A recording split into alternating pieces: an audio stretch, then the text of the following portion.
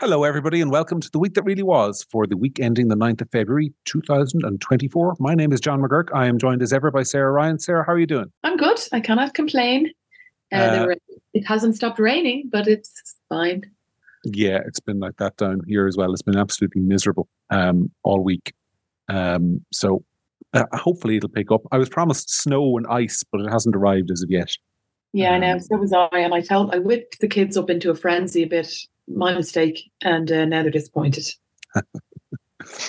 Well, before we get into what we're talking about this week, I got an email this week, Sarah. I want to read it to you from Clodagh Van Ass, who was very kind to write into us. And she said, this in relation to the podcast, she said, I've spent the last 2.5 hours cleaning up my son's projectile vomit from his bedroom carpet while he snuggled happily up beside my husband into my cozy spot in our bed. I thought I'd mention that to you because it sounds like something you might be familiar with. Yeah. Anyway, she just wants to thank us both for distracting her from the smell and yuck. And in particular, Sarah, the eloquent and entertaining delivery of your views. And she criticizes me for not liking Jordan Peterson, amongst other things. But it's a lovely email. We're very happy to receive it. Thank you very much, Clodagh, for sending it in. But yeah, I've been that middle of the night puke cleaning soldier, and it's grim. And it's weird the way the men it just doesn't wake them. So strange. It is. Well, we famously can sleep through everything, you know yourself. Well, isn't that convenient? Anyway, we're going to talk about a few things this week. We're going to talk about the funding of NGOs because we haven't really talked about that in any depth. And then my colleague Gary Kavanagh, who is the deputy editor of Gript, did a piece this week on the NWCI, the National Women's Council of Ireland. That's worthy of some discussion, I think, Sarah. We're also going to talk about opinion polls. We're going to talk about euthanasia. We're going to talk about Joe Biden's memory lapses. And if we have time, we'll get to one or two other things as well. But I wanted to start with this business of the National Women's Council of Ireland. As a woman, Sarah, you're obviously familiar. This is the body that represents you. Yeah, sure. I mean, I think I'm probably more represented by the National Rifle Association than I am from the Irish National Women's Council. But go on. So they're in the news at the moment because they're basically leading the campaign for a yes vote in the March 8th referendums, which, if you don't know by this stage, are to do with removing the reference to women in the home in the Constitution and redefining the definition of family in the Constitution. And the National Women's Council of Ireland has had a campaign launch. They're printing leaflets, they're putting up posters, and so on and so forth. And my colleague Gary Kavanagh thought it was interesting to look into their funding. And what he's discovered is that basically, in 2020, for example, 98.7% of their staffing costs were paid for with public money. And over between the period between 2017 and 2022, 90% of their staffing costs, the people employed by this organization, it's money coming from the state, from the taxpayer, and being put into the pockets of this campaigning organization. The whole article is on Gript. You'll be able to find it. But is it really sustainable to have these groups campaigning in a referendum when it is the taxpayer paying them to do so, in your view? Well, I mean, of course it's sustainable. Look at the government. The government will prop that nonsense up all the live long day. So of course it's sustainable. Whether it's right or not is another question. What I have an issue with is an organisation that claims to be the national. I mean, think of the name. It's the National Women's Council of Ireland. And it's anything but. It's the National Council of Women who agree with us. And they've had countless events in the last couple of years. There was a rally that they had outside Leinster House last year, the year before, I believe. And the speakers at it were laughable. It was laughable how, if you're a pro-life, slightly conservative, any type, loads of different types of women, you're not represented by the National Women's Council of Ireland. So is it appropriate for a state-funded body to be completely one-sided on a referendum in the way that they are? No. Is it sustainable? It's sustainable as long as we have the same donkeys with the same bullshit ideologies running the country. Yeah, it's very sustainable. It's worked out really well for them, actually. Yeah, I wonder, when I say sustainable, I mean politically sustainable, because I do think more and more people are waking up to this.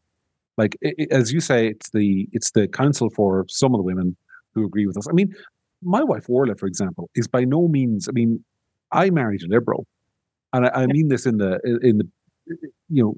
I think it's very important to disagree with people all the time, and it's intellectual. I don't know how we get on if we disagreed and everything all the time. But she is definitely a liberal in the sort of normal sort of 2010, 2011 sense of the phrase. Yeah, but we've But it discussed doesn't. before in the same way as my parents are, in the liberal in the sense that an actual liberal, which is somebody who's able to accept that other people don't agree with them on everything, and shock horror, even able to be friends and get on with those people. That's a real 1990, 2000, early 2000s kind of concept. It's gone now. You have to hate the people who disagree with you because you're morally superior to them. But she's an old style liberal. There's still a couple of them about. Yeah, but the National Women's Council of Ireland doesn't represent her any more than it represents you.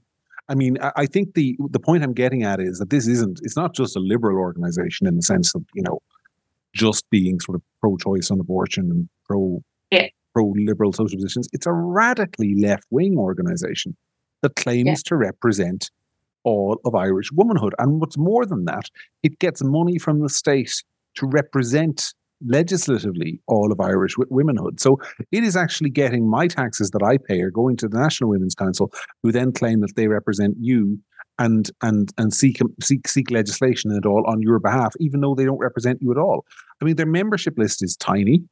Their membership funding would, if they had to rely on membership funding, i.e., people as in Irish women paying them to represent them, our estimate, Gary's estimate, is that they would have to close shop within 6 months. And I don't know how politically sustainable that is, because at some point it's going to become a political issue, I think. But they also are shameless. On Twitter, they block people who ask hard questions. It's a shameless, radical, ideologically led group that represents the people that they want to represent, trans women, ironically, and they only want to talk to people that they like and agree with, and then you can call yourselves a different name. I take your point that you're paying taxes, your tax money is paying, but how do you think I feel? I'm a woman. I'm supposed to be represented by them. So my tax money is going to a women's group that doesn't speak for me at all. And actually quite the opposite, because I think that not only do they not speak for me, they speak for people that I absolutely, with every fibre of my being, disagree with and will fight to my dying breath against, like people who think that men should be in women's toilets. And they shamelessly do it without any input from anybody who is my kind of speaker. When's the last time the National Women's Council held an event that had a speaker that was even, let's call a spade, even centre at this point? No, it doesn't happen. No. It doesn't happen. And this is all being poured in. Our politicians aren't blameless here. This money is all being poured into this organisation by your old friends in Fianna Fáil and my old friends in Fine Gael. They're afraid of their life to. This is the same politicians who had a trans woman, a man, as the speaker on International Women's Day last year. Who's the speaker going to be this year? Do you know what I mean? Sorry. And this was also a speaker who was on Twitter saying that women TERFs, so women like me, I suppose, should be hounded. Do you remember? I don't want to misquote it. No, don't misquote, just in case you get it wrong. But yes, this person had said multiple derogatory things about women who don't agree with him. But I think it's about old-fashioned women in general, really. Yeah. But this was chosen as this person was chosen as the speaker on International Women's Day. And by the way, I've been pretty vocal about the fact that I'm no fan of International Women's Day at the best of times, and I think it's a showboating nonsense that allows people to let themselves off the hook from ever actually doing anything that helps women in their day-to-day lives. Separate issue. The point is, these are politicians who are inviting that person in as their key speaker on International Women's Day, and that tells you how far out at sea we are in terms of having the, frankly, again, testicular fortitude to put your hand up and say, guys, I think this is actually a load of shite. Joe, it's funny you mentioned International Women's Day. I don't have a problem with it existing. I think it's fine. There's international days for whole loads of things. December the 1st is World AIDS Day, so on and so forth. But I really think it's kind of weird how in Ireland in particular, it's kind of been turned into a secular religious holiday. Have you noticed that? Yeah. It has become a kind of, it's an event. It's like atheist Christmas or something. You nearly have to put up the decorations now in advance.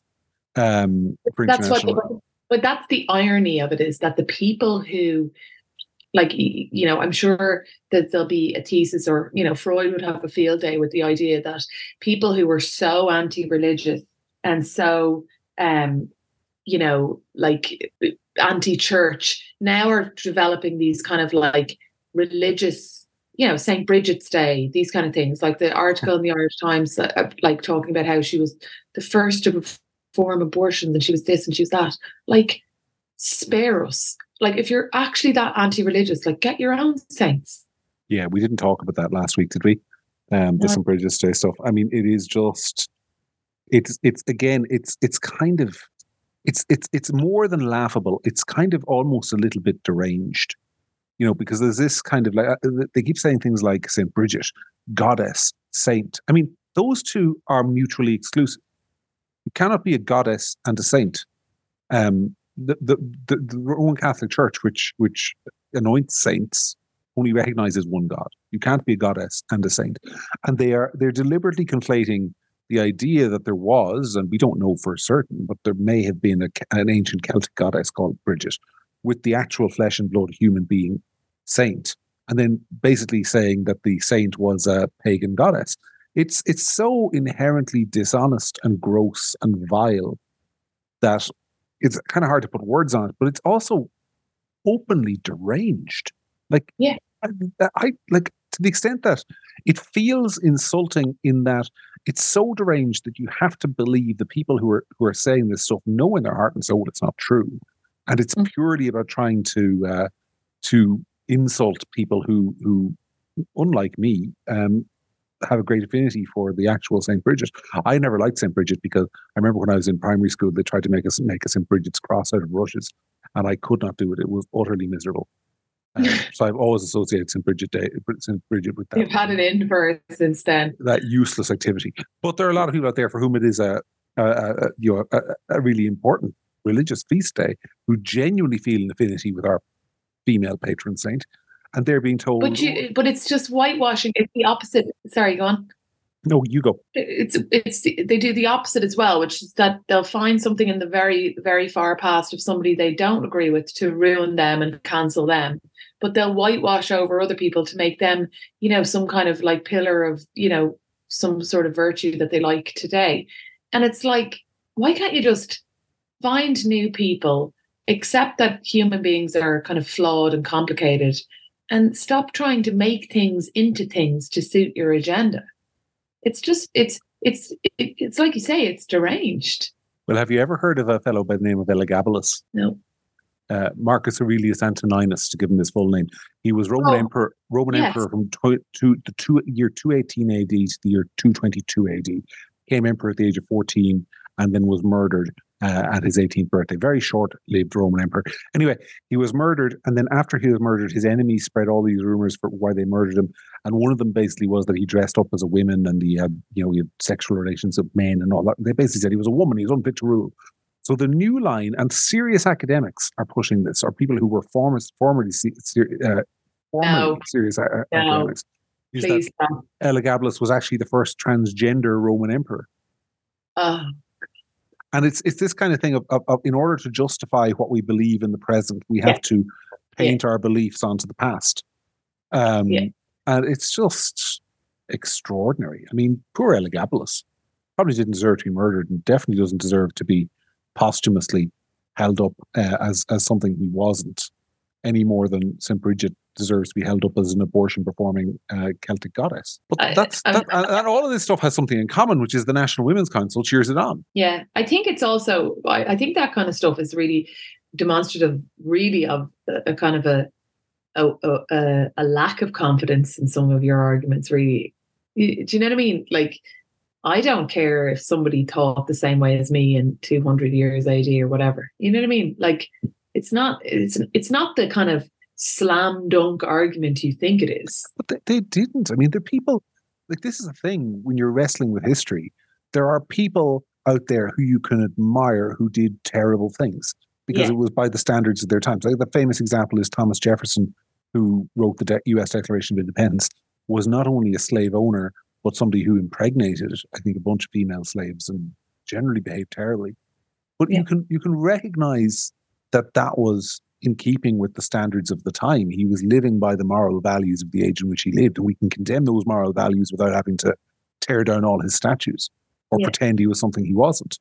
And you can admire his writings without admiring his personal life. But now you can't. Everybody has to be either deified or satanized. You know, you're either it's. I mean, I talk all night about this, so we won't. But it's.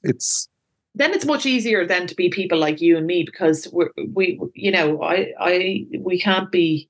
Do you know what I mean? Like if you work for the National Women's Council of Ireland and you're, you know, a big pillar of this kind of nonsense, you must be constantly have a low level of anxiety and fear that some stupid thing you actually said when you were 15 will come out.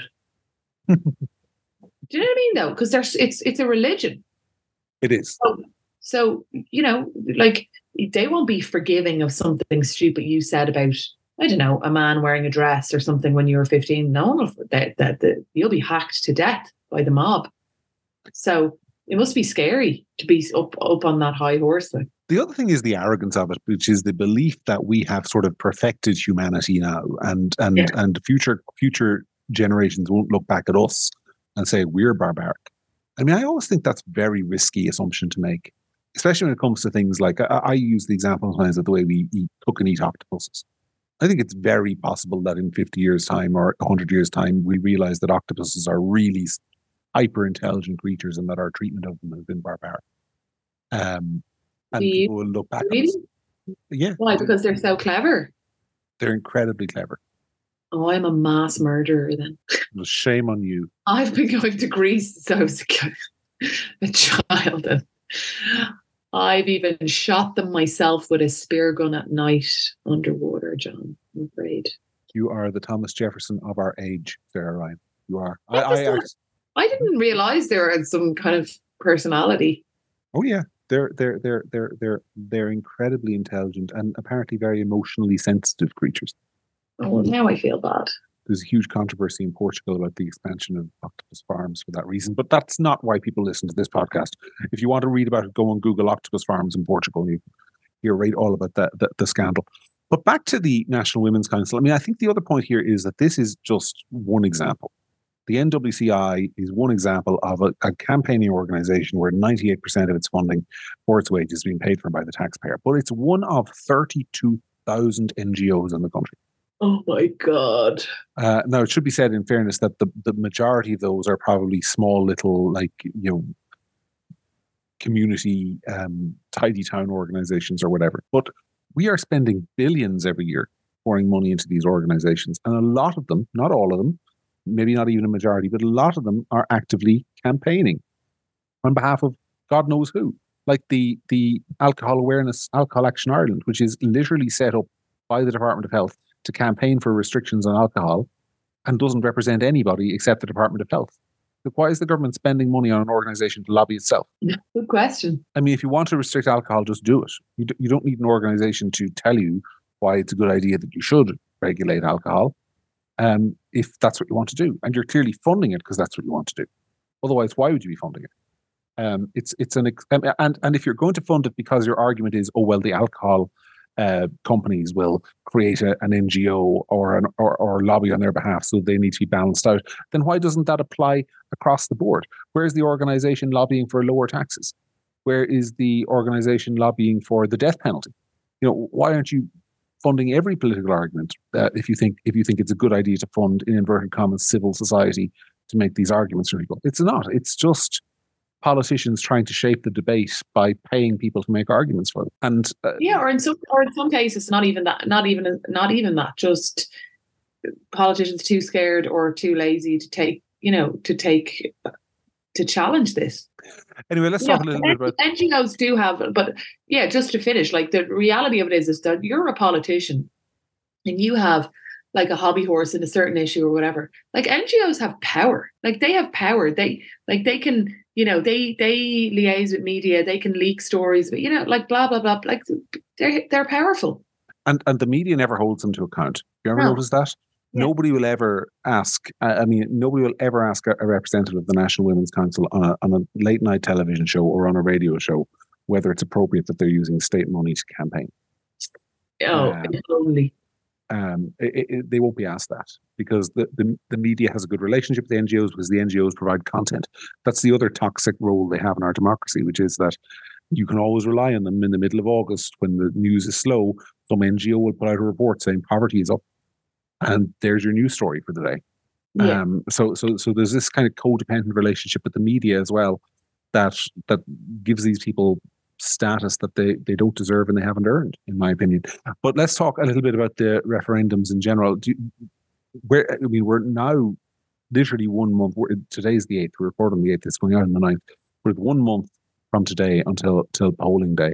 The polls at the weekend showed about a 15-point lead for yes. Do you think that's soft? Do you think it's... I think it's soft, but I'm definitely less confident than I was. I thought it was going the wrong way. And I think that the turnout will be low. And I think that it hasn't captured the imagination of people at all. I think that Michael McDowell writing letters in the Irish Times is doing huge damage to the yes side. But whether that will be enough, I don't know. But I think that percentage is soft because I think that most people who are voting yes, I haven't heard any kind of good argument for voting yes yet. But there's no narrative, there's no story as to why to vote yes.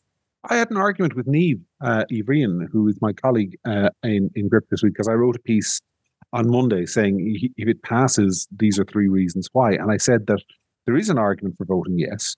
And the argument for voting yes, particularly on women in the home one, is that the language is outdated and sexist. Loads of the language in the Constitution is outdated. I know, but we're not voting on all of the language in the Constitution. We will if they have their way, hack away at it every year. Yeah, I just let me. I'm not trying to argue. I'm not voting yes. I'm not making the argument. I'm just saying that if you're a low information voter, that phrase in the Constitution, to the neglect of her duties in the home, and that's what it says, to the neglect of her duties in the home, will sound to some people like it says that because it does, that a woman has duties in the home, and it says no such thing about a man. And I think there will be some people who casually won't pay that much attention, maybe until the last week, read that on the information leaflet and go, yeah, that shouldn't be in the Constitution, that's awful, and will vote yes. Now, I haven't met one of them yet, but I'm just saying if the polls are correct, I think that's one reason that would explain a yes vote. Because think that people wander down to the polling station and figure out while they're down there like that? Like, do you know what I mean? See, you and I are very political people, Sarah, and I think there's a lot of people out there who aren't.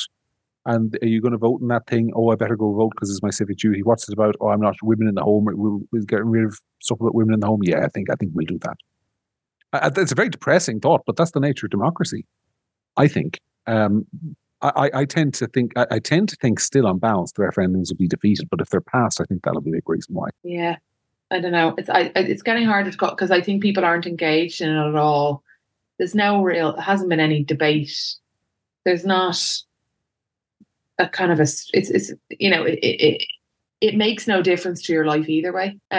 Makes no difference to anybody's life either way. Because it's not stopping women from working outside the homes, and it won't change anything. But yeah, I think the fact that people aren't talking about it at all is making me lose my nerve, because I was kind of confident that it was probably going to be a no, but now I'm not so sure. It's funny, I haven't. It's very dangerous to say things like this, because if this thing ends up passing, it'll show how out of touch I am. Or maybe just the segment of society in which I marinate, but I haven't actually met somebody who told me in person that they're voting yes yet. Obviously, I know some yes voters because they're publicly declared as yes voters, but they're not who you'd call normal people. They're people like Alison O'Connor, who writes Sunday Times and so on. I know she's voting yes, but I haven't met a sort of normal person with an everyday normal job who's told me, oh yeah, I'm voting yes. Maybe I just haven't asked enough people. But maybe that's a straw in the wind. Maybe there will definitely be a lot of yes votes. So, but I'm just saying, I'm not. I don't want to sound like that person who, after Richard Nixon won 49 states, says I don't know anyone who voted for him. Pauline Kael, I think was her name. But yeah, that's where I'm at. I haven't actually met a normal everyday yes voter yet, to my knowledge. But I think you might be right that there's a lot of people who haven't even given it a second thought yet, and that's the problem. I still think my prediction is that Michael McDowell is very rarely on the losing side in referendums. And I think there's an awful lot of sort of sensible people who will just say, we don't need to do this. And I actually thought my old friend Declan Ganley made a good point today on social media, where he said that there's a wisdom in voting no because there is doubt, and if this is really important, we can come back and do it at a later stage. There's absolutely no need to rush into this. I thought it was a persuasive line of thought. I thought. Yeah. Anyway, speaking of opinion polls, there was another one today in the Irish Times. What did you think of it? I think if I was working in Sinn Féin's press office, I'd be getting pretty nervous. What I'm more fascinated by is that Sinn Féin don't really seem to be doing anything to respond to this free fall in their vote. I'm glad you said that, because I have a piece on this tomorrow, which is why I think they have a problem, and I think they have to knock on a lot of doors to figure out what to do, because I'm not sure which flank they're losing the votes on. There are an awful lot of people who listen to this podcast and read Grit who will say it's immigration. It is people annoyed that they're not taking a hard enough line with the government on immigration, and they're going to independents and they're going to smaller right-wing parties, and they're going to give the government a bloody nose on immigration. That's a theory.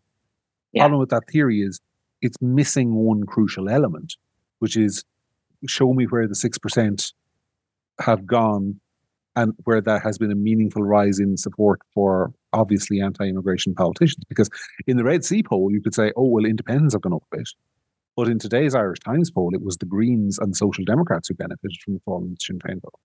So I'm wondering, if you're in Sinn Féin and you're properly thinking about this, you've got to ask yourself, is some of this people who are actually on the left and who are really annoyed that we're not being angry enough about immigration and going hard enough against the protesters and the arson and all of that stuff, and who are jumping on board more kind of purist left-wing alternatives like the Greens and Social Democrats?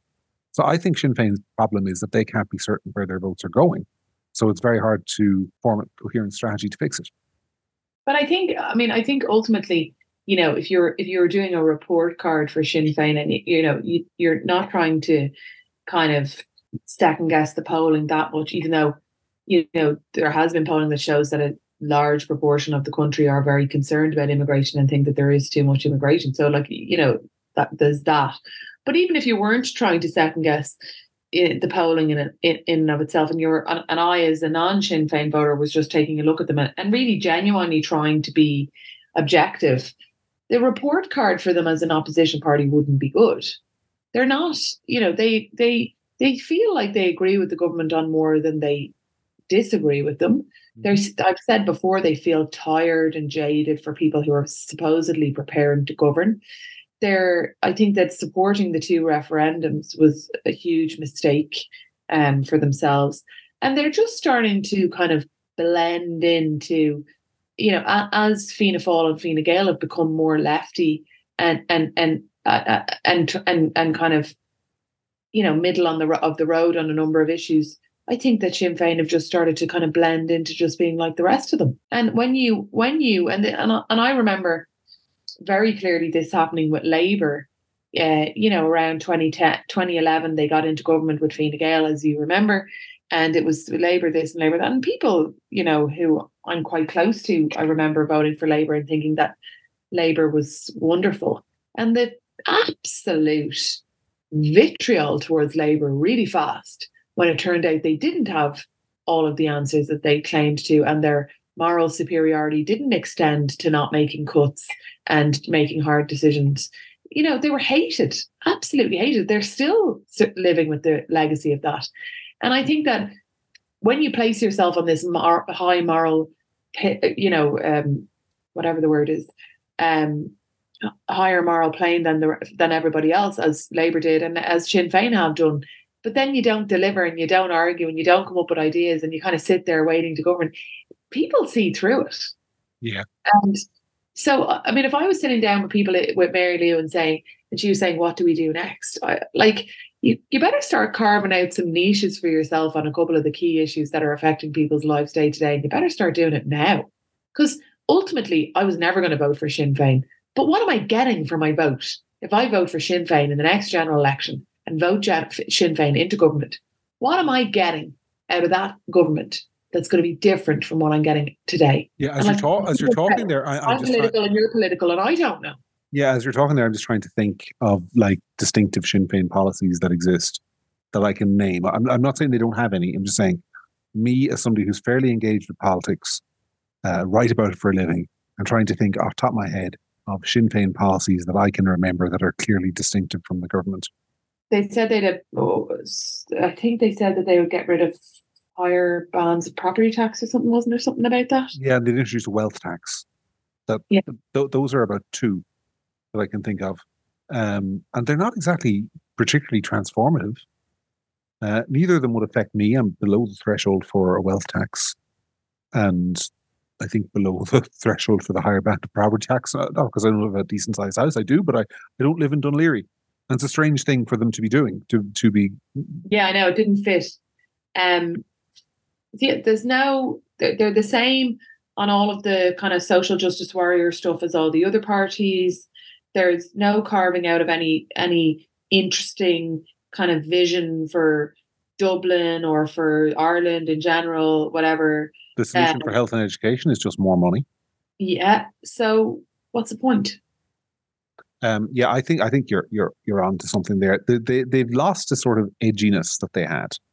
I don't think voting for them is as much, and I think this might be the real key thing, which is that I think some of the 6% they've lost, whether it's been to the left or to the right, are people who were attracted to the Sinn Fein brand because it was a middle finger to the system.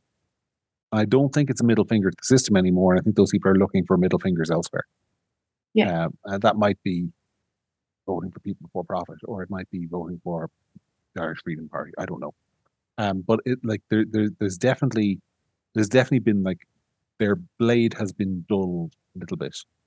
Yeah, and yeah, I think they're suffering from the same problem the rest of Irish politics suffer from, which is an absolute unwillingness to think about things. There's no.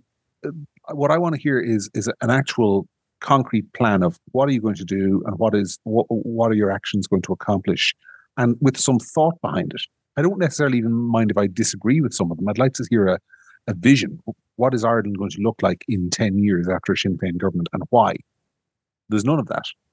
And also, John, and I know that when you're in opposition, you've got the time for that kind of thinking. You've got the time for, like conversations, research and things.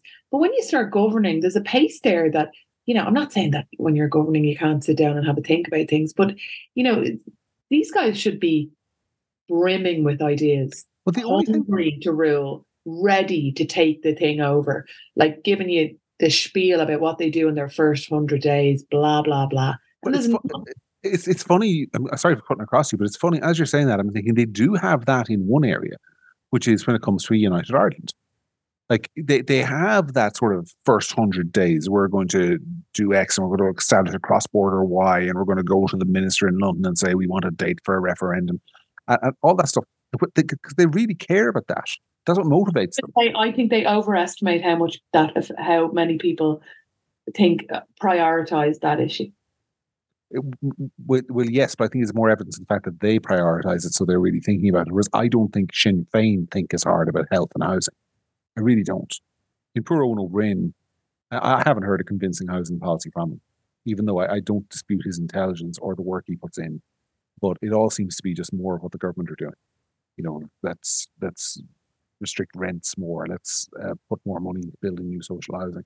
And I haven't heard him address any of the actual practical issues like that, which is where you're going to get the builders on. And I also haven't heard him ask that, by the way, which shows you where the media is at. Yeah. The Irish media, when it comes to this stuff, they will, if you say I'm going to spend 300 million on a housing plan or 3 billion on a housing plan, they'll say, oh, where are you going to get the money? No one in the Irish media ever has the basic wit or intelligence to go, where are you going to get the people to build the houses? Because they're not there. That's why we have a housing crisis. But that's a criticism of the media. Yeah, I think the poll is fascinating in the Irish Times for obviously the Sinn Féin reason, but also I'm intrigued by the increase in the Green Party vote. I just think that's just a kind of a weird as a mistake. Do you think? Because I think the Green Party are. I'm a huge. Do you know the way like I'm a Man United fan and Keith, your husband's a Liverpool fan. But I even shed a bit of a tear when Jurgen Klopp announced he was going to retire, because the man, even though I've hated every single thing he's done for Liverpool, I can't deny his genius as a football coach. And I kind of feel that way about the Greens. in that I hate everything they do they're doing to the country, but I also kind of respect it in a way in that this is a political party that has gone into government with a very set agenda, all of which I hate, but has ruthlessly enacted it piece by piece by piece.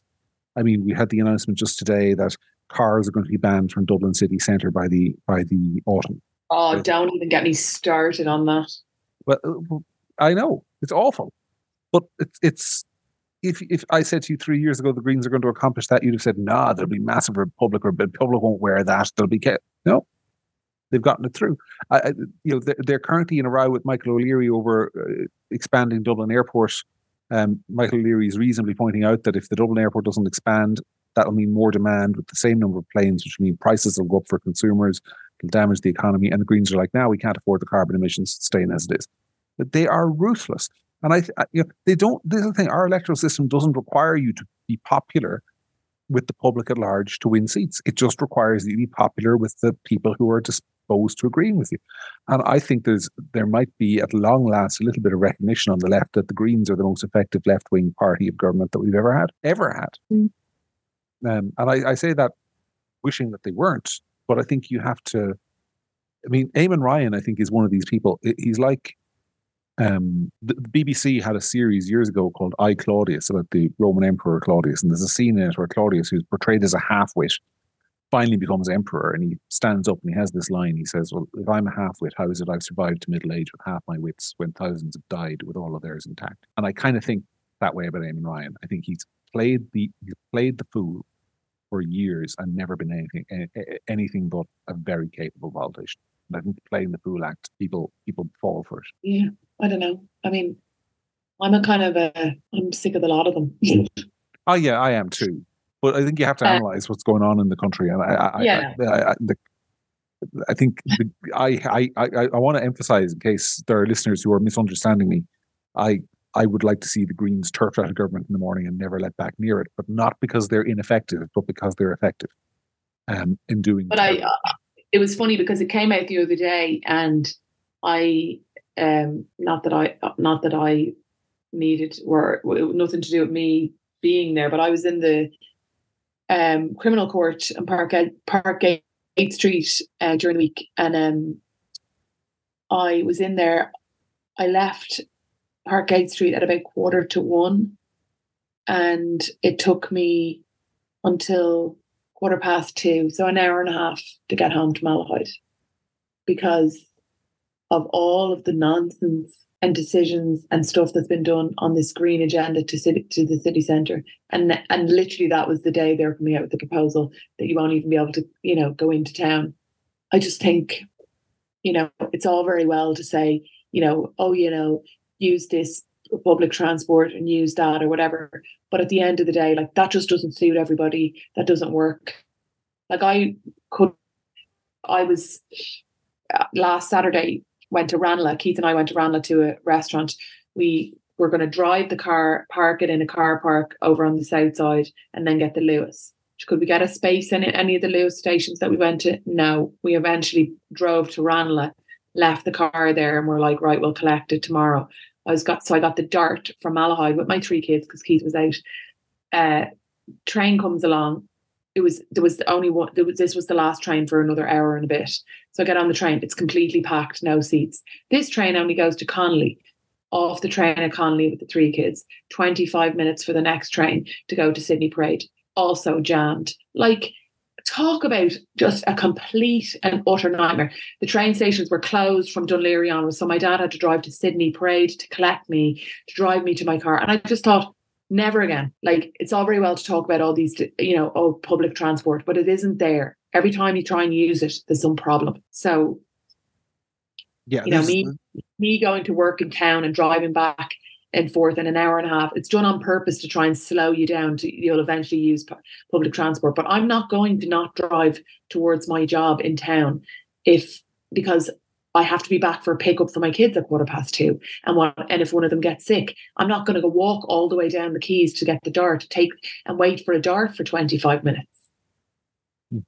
Like, it doesn't match. And, these are just people making these decisions. Eamon Ryan lives in Dublin Bay South. He doesn't live in Malahide. So he can walk to work. Yeah. And the other thing is how devastating this is going to be for the city centre. Because you already have the issue with Blanchardstown Shopping Centre and Liffey Valley and Dundrum, which are all places, what they all have in common? Massive car parks. Kildare Village, massive car park. So, if you're going somewhere to do shopping and spend money, and all those places also now have restaurants, and they're great restaurants in Dundrum, they're great restaurants. Well, I wouldn't say they're great restaurants in Kildare Village. There will be. And Dublin city centre will be left. We already see it happening. I mean, all of this is connected to the rise in crime and antisocial behaviour in Dublin city centre, and the falling number of commercial units, because people don't want to go there. They can't go there. It's a pain in the arse. When you get in there, you're likely to be mugged. Why would you want to do it? And the Greens can't see what they're doing to the city that they profess to love. And meanwhile, you take your car into most big American cities and they're doing fine. So it's, look, people voted them into office, and I think we'll end this segment by saying voting has consequences and you live with them. And there are a lot of people out there who voted Greens at the last election thinking that they were doing it to save the Badgers. Badgers weren't under threat. Turns out your car was. So anyway, to change the subject completely, turns out I can enter female Irish dancing competitions now. Yep. Are you excited? I'm looking forward to it. I always wanted to wear one of those spangly dresses. Although I think I'll probably have to wear underwear as well, because I think you kick up your legs and stuff, don't you? I wouldn't know. The point is that you're now able to enter the female Irish dancing competitions, even if you're not female, and you can compete. And this is, a huge win for men's rights and women's rights. Sorry, and anybody who says anything about it is a bigot. So we better not. But it's just more of the same kind of nonsense, if you ask me. Virtue signaling, and that you can compete in any gender category you want. Brilliant. Yeah. Ben had a story during the week. It's not just going in one way, because Ben had a story during the week that the Irish state is now officially offering menopause advice to men, on the basis that men can get the menopause too. And I mean, I was wondering, because I am, as you know, turning 40 in a couple of weeks, I was wondering why I was starting to feel a little bit down on myself, and now I know why. Hot sweats, John. Hot sweats. No, but it's come on. Is there a point at which we're going to start saying stop? You see, I think it's one of those ones where the public attitude is they roll their eyes. And it's one of those ones. I mean, we live in a country where there is the constant tyranny of the motivated minority, which is that if you are motivated enough to really care about this stuff, then you're probably drawn to careers in public policy, and you get into whatever organization it is, and you start enacting this agenda. And people who, like, in all honesty, am I motivated to join some organization just to insist that gender is binary? Probably not. Like, who wants to go to a whole bunch of meetings just to enact a stupid stop a stupid policy from being enacted? It doesn't affect me really. Because this is the thing, and I mean, this is what liberals always say: it doesn't affect you, and you're correct. It doesn't. I don't think that's actually. I think that's not true. But go on anyway. Well, I was going to say, it doesn't affect me personally that that some lad is dancing in a dress in an Irish dancing competition, calling himself a woman. That doesn't necessarily directly affect me, but it does annoy me. Like, it just is evidence to me of kind of the fundamental unseriousness of our society. Like, it's one of those ones where I think, if my great grandparents or yours or anyone else's could come to 2023 and look around, I mean, there'd be some things they'd be really impressed by, like, smartphones. But then if you told them that, men can become women now by signing out form, they would think that the country had been lost. I know. Welcome to 2024. Good to see you. Sorry, no hoverboards, but chicks with dicks in the changing room. Sorry, no flying cars. No flying cars. Welcome. You'll enjoy it. It's great. It's great. And Eamon Ryan says we'll all be riding bikes again in 5 years. So you missed the really good bit. Yeah. Sorry. But it's also you roll your eyes or whatever. But it's like, the Irish dancing governing body called the Comisiún le Rinci Gaeilge, has said that they made this decision after considerable internal and external discussion. I bet you did, yeah. I bet you there was loads of people in that discussion on the one side. I'll let you guess which side wasn't represented in those discussions. I guarantee. Do you know what I mean? We no one's really been talking about Irish dancing for a while, so we thought, what's the best thing that can get us a bit of attention? I know. Let's be woke. Look, What's funny is it all goes in one direction, because I have yet to see a case of a biological female announce that she's become a man and then demand to get a trial with the Man United men's team. Like, it doesn't go in that direction. or asked to be in the men's changing room, That's another thing that, to my knowledge, has never happened. or a men's prison. Yeah, exactly. Another thing that hasn't. Because they say that they're worried about men, but we're not allowed to be worried about men. There, that works. Yeah, it's one of those ones which only flows in one direction, which underlines two things, as you say. First of all, the hypocrisy, because the new kind of men, they're allowed to be worried about men, but the old kind of women aren't. And also, it's an admission of the physical and gender differences, because Exactly. nobody is even remotely concerned about like a biological woman winning a men's swimming race. So it's women who are bearing the burden of this.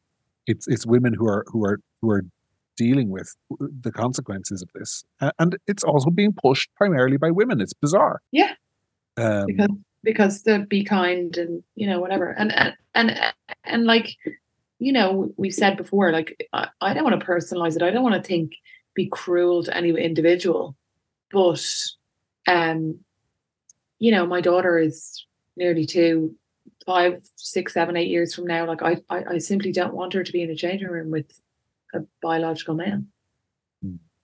And I'm sorry if that hurts people's feelings, but that's the way I feel about it. That's the way I feel about it. I think that's the way most women feel about it. Even a lot of the ones who are openly saying they're pushing this stuff. I mean, I think it's the way a lot of women feel about it. Anyway, we won't dwell on it. You spotted a story in Holland that bothered you during the week. Yeah, this is just so weird, right? So basically, Lauren Hove, Hoeve, Hove. She was a 28-year-old sufferer of ME, and she wrote her last tweet last week to say goodbye, because she was euthanized over the weekend. And I just thought, like, what a bizarre world we live in. First of all, put to the side, like, ME is, and I'm not a doctor, but ME is considered to be quite a controversial condition in some circles in terms of, what it is or isn't. A 28-year-old woman, kind of saying goodbye on Twitter and like being euthanized is, I don't know, like just very depressing and scary. She posted a meme. She said, "Enjoy a last morbid meme," and it was a picture of a child with sunglasses on giving the thumbs up. She said, "This will be my last tweet. Thanks for the love, everyone. I'm going to rest a bit more and be with my loved ones. Enjoy a last morbid meme from me." And it says me getting euthanized, and it's a 3-year-old child with sunglasses on giving a thumbs up with a doctor. Like, is there not something really dark and sad about that? She's autistic as well, of course. Yeah. It's incredible how often these things overlap, how often autism overlaps with a lot of the things we talk about on this show. For sure. Yeah, look, I think ME is, as I understand it, can be a very painful condition. You wouldn't wish it on your worst enemy, but there are many people who live for many years with it. And I actually don't blame Miss Hilda, that's how you pronounce her name, for the decision she took. But I do blame a society that condones it. And I do actually, the one thing I blame her for, having said I don't blame her for the decision she took, but I blame the glorification of it. I think that the sort of, I'm setting an example to the world by saying goodbye. This is my last tweet. Isn't it a really dramatic and fantastic way to go out? And isn't there? I remember reading an article, Sarah, years ago about the contagion of suicide, because where I grew up in County Monaghan, a couple of times in my youth there were what you call a suicide cluster. And I Yeah. remember reading an article that a lot of the times people who take their own lives are engaged in something I think the writer called the funeral delusion, which is the I can't wait to see them at my funeral. I can't wait to see all the flowers. I can't wait to see how sad they'll all be, those people who bullied me. I'm going to really enjoy punishing them. That's not in every case, but in some cases. Yeah. And I'm not saying Lauren Hova was seeking to punish people, but there is a sort of there's a glorification of it. And of course, the sad fact is you won't be at your own funeral to see the reaction or see the wreath or see people crying or whatever, unless you're a very religious person. And I doubt a very religious person will go down that road. So, it's sort of I think the glorification of that process, there is definitely, one thing I know for certain is that there is some young person out there who has seen what she has done and thought to themselves, I'd like to do that 100%. And one is probably cutting it very fine. Maybe but also, why is ME different? Well, why is ME any different from depression? So what's to say that somebody doesn't say, I've been depressed, or tried drugs, nothing works, I'm too depressed, and now I want to be euthanized? Do you know, I was watching, I think I mentioned on this show a couple of weeks ago, I was watching the BBC's excellent reality TV show, The Traitors, which ended. And there was a girl in that, the runner-up, who has a stoma. There's a 24-year-old girl, and she has a stoma. And a stoma is, for people who don't know, it's basically when your large intestine has to be removed, and there's basically a hole in your stomach, and you wear a bag all the time, and out of that comes your fecal matter, and I think in her case her urine as well. And I was thinking, that is bravery, that is courage to go on national television as a very attractive young woman in her early 20s with a condition like that I think for lots of reasons a lot of young women would feel was the end of their life. Yeah. And I think that's what we should be glorifying, is people who face these things with courage and bravery and don't give up. And I think there's been a fear of saying to people, don't give up, don't quit. Because euthanasia and suicide, and I feel really strongly about this, and I'm sorry if it's politically incorrect, it's quitting. That's what it is. You're quitting on yourself, you're quitting on your family, you're quitting. And I know there are people who will listen to this and getting really offended at me because, God forbid, somebody in their life took their own life. And if that happened, you have my deepest sympathy. But I also think it's really important in society to say, this isn't a road you should go down. And I think when you do go down that road, you end up with situations like 28-year-old women saying, this is my last tweet, put me down like I'm a dog. Yeah, I mean, like, I do know somebody who committed suicide, and it's an old friend, and it's something that really, really took me by surprise. And it was also the night I had my daughter, so it was a real strange feeling. But I don't think I remember speaking to another friend, a mutual friend of ours as well, who was a doctor, and she was saying, like, suicidal ideation is almost incurable. Like, if you're set on committing suicide, you will, and you're done. You've decided that that's what you're doing, or whatever. And it's not something that we can ever understand. We shouldn't really try too much to understand. But you are leaving, and I think that there's a finality to it that a lot of people don't understand. And like, to your point about like my funeral, my this, my that. And I think that, like, we should be more honest about having conversations and not be afraid to be more honest about the finality of it. Yeah, and to be clear in terms of what I'm getting at here, and I want to say this again because the people who will have misheard me or taken me up wrong. I'm not saying that people who commit suicide are selfish or anything like that. Yeah. What I am saying is that the way we talk about it as a society, I think we are sometimes too tolerant of the glorification of it. I have always felt, for example, that when a young person dies from suicide, one of the things that kind of annoys me and bugs me is the big, massive funeral. That has always bugged me. It's not that I think they should have a quiet funeral, they should be ashamed, but it's almost like this person's life is now being celebrated. And I think the message that sends to others who are maybe feeling lonely or depressed or feel that they're not loved is that look at the love this person is getting. Yeah, but that's a tricky one, John, because of course it's a tricky one. I'm not denying it's a tricky one.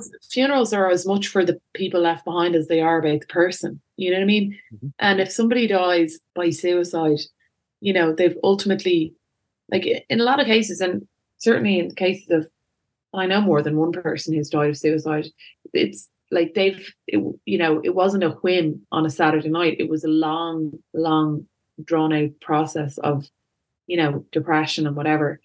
And I think that their family want their life to be about more than that struggle. And so the funeral, and the reality as well is, John, the younger you are dying, probably the bigger the funeral. So funerals, young people who commit suicide tend to have big funerals just by that fact, if you know what I mean. Mm-hmm. But that the family want their life to be about more than suicide. But I take your point that it can be. I know someone who grew up in Australia, and he lived in kind of the middle of nowhere, and I remember distinctly him telling me about a kind of I think he was in a boarding school, but anyway, there was a couple of suicides, and he said that the first suicide, they had all these counsellors come in and they talked about it, and then there was another, and I think there was 3, and he said that by the third one they were like, stop thinking about it, and that there was a complete shift in the kind of approach they took. For initially, the approach was, let's talk about it, let's everybody talk about it, let's shine as much light on this as possible. And then when there was a couple more, they were like, don't think about it too much, in a nice way, if you know what I mean, like mm-hmm. in a kind of that if you get too much in your head about this, it's dangerous. Yeah, I think so. I definitely think there's a contagion. There was a town in Wales, wasn't it? Years ago, can't remember the name. There was a documentary about it, and they had a massive outbreak of basically suicides where it became a contagion. And they did a documentary about it, and this documentary crew went and interviewed young people, asked them how they felt, and multiple of the people that they interviewed committed suicide later. Yeah, it really is. I think I think a lot of these things, like we've talked before, I mean, there's a contagion effect with a lot, and this has been shown, it's been shown in the case of anorexia, for example, that there is a contagion effect. Yeah. I firmly believe that it will soon be proved that there's a contagion effect with the transgender stuff, and there's a contagion effect with suicide stuff. And I think when society goes down the road of sort of saying this stuff is okay, or in the case of we're not talking about suicide, we're talking about literally doctors injected this woman with a lethal substance and ended her life. Mm. And then there were like family statements confirming her death issued, and 8.6 million views for her final tweet. You know, I think that sends a very dangerous message to vulnerable young people who have a life ahead of them. They choose to pursue it. Yeah. So Molly Pierce, by the way, is the name of that lady from the Traitors, whose name I temporarily forgot. But I think she's a genuine example of people with massive challenges to overcome in their lives, and there are many like her. And I think those are the people who we should be elevating and talking about. Anyway, to move to the opposite end of the extreme, you also wanted to talk about the parent in America who got sent to prison because her son shot a load of people. Yeah, I just the place in Wales is called Bridgend. Yes. And there was 26 suicides in 2007 and 2008. God. And they all just, it was horrendous. Anyway, that's the town. Yes, I wanted to talk about Jennifer Crumbley, which is a fascinating legal case, which is basically that she's a mother in Michigan, and her son carried out a school shooting. And she's been prosecuted. She's been found guilty this week of involuntary manslaughter for failing to stop her son from carrying out the shooting, which is a huge legal case, fascinating. Has obviously legal implications going forward for lots of things, if you think about it. I mean, that, and her husband is also facing trial on the same charges, and that basically they were negligent in not noticing the signs, allowing him to have a gun, not really engaging with his emotional state or doing anything about the fact that he might be in some difficulty, and that an intervention, even the slightest intervention from them, could have stopped what he did. I think it's super, super interesting. I think it's kind of unfair in one way. Now, in this case, there was a number of like kind of really glaringly obvious things, and they gave him a gun, you know, and you know, like he'd asked for mental health help. He told them that he was having hallucinations. Um, they say they didn't believe him or whatever. And on the morning of the shooting, they went to a meeting about a disturbing drawing that he'd done, and then they cut that meeting short. And basically, they went to work and they declined to take him home that afternoon. And that afternoon, he committed this horrific crime where he killed a number of his classmates. It's one to watch going forward. Obviously, America has a lot of school shootings, but I think it has, like I said, implications for other things. Like where does responsibility end and begin for the actions of your child? And are you, are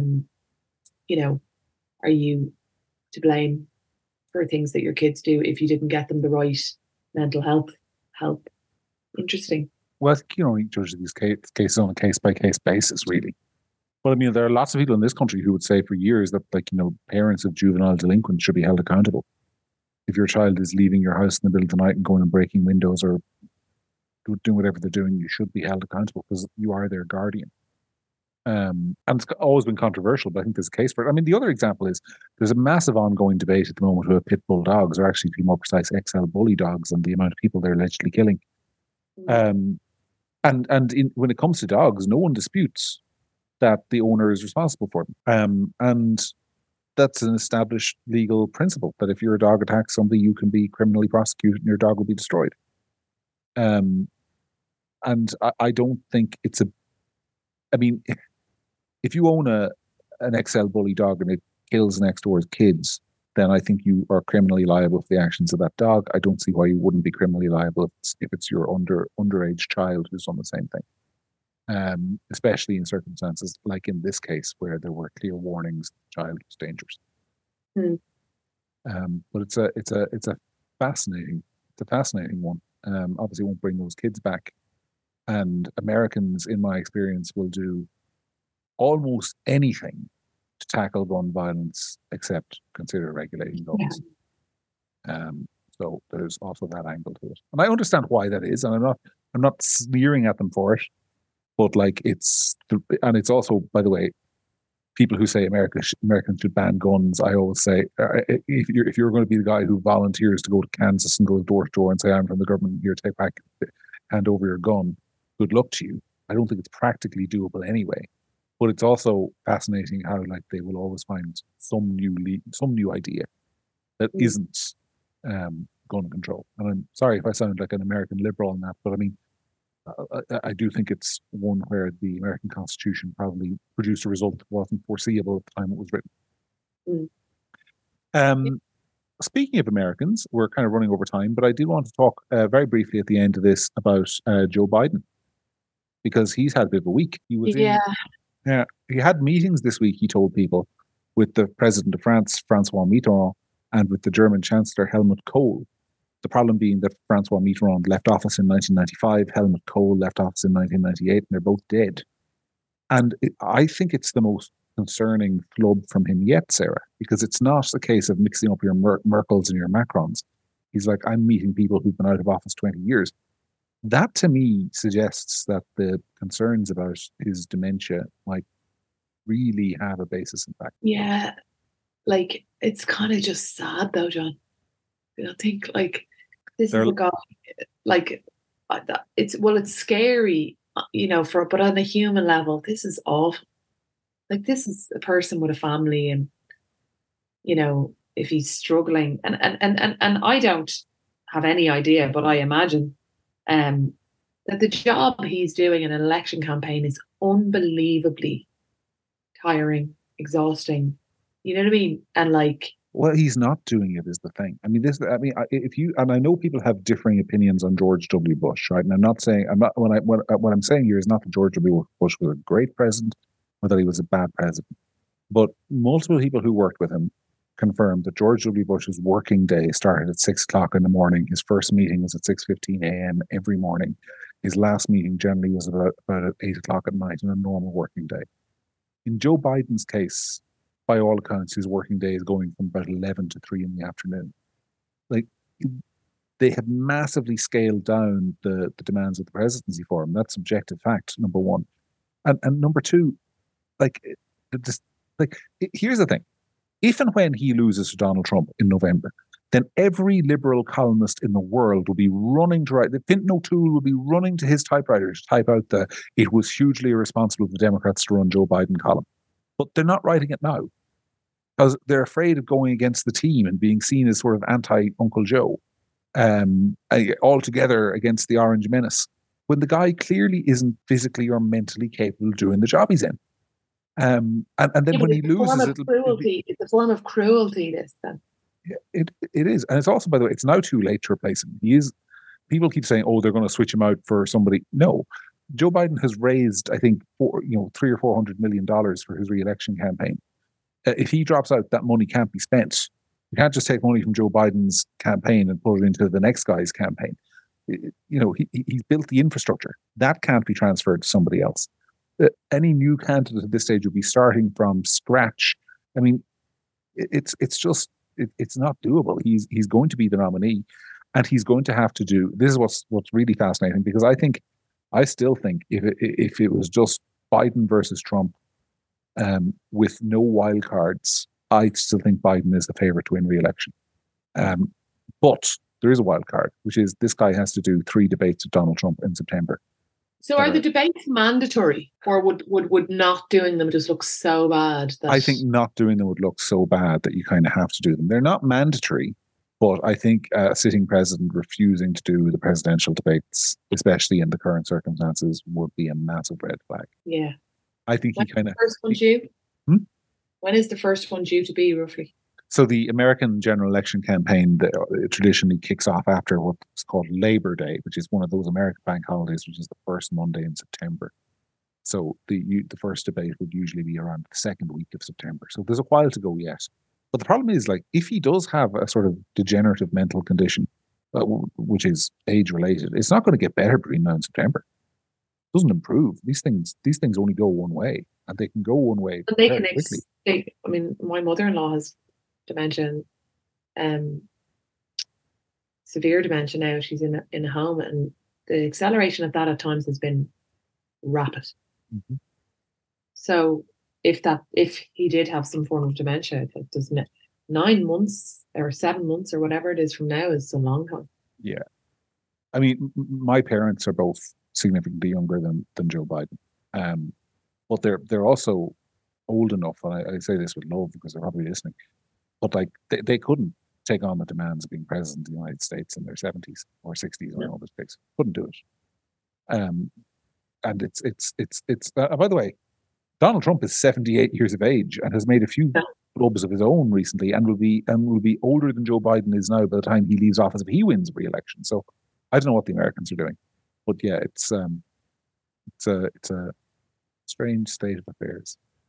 Yeah. Anyway, we'll keep an eye on it. We've gone a little bit over time, so we better say goodbye to the folks. Thank you all for listening, as ever. Sarah, have you any final thoughts or anything you want to say that we didn't get to cover?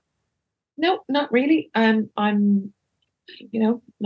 don't need to say I'm not cancelling my membership of the National Women's Council, because it will always be a load of crap as far as I'm concerned. So you can sign up for €10 and you get to be a feminist champion. I'm aware that you're able to sign up.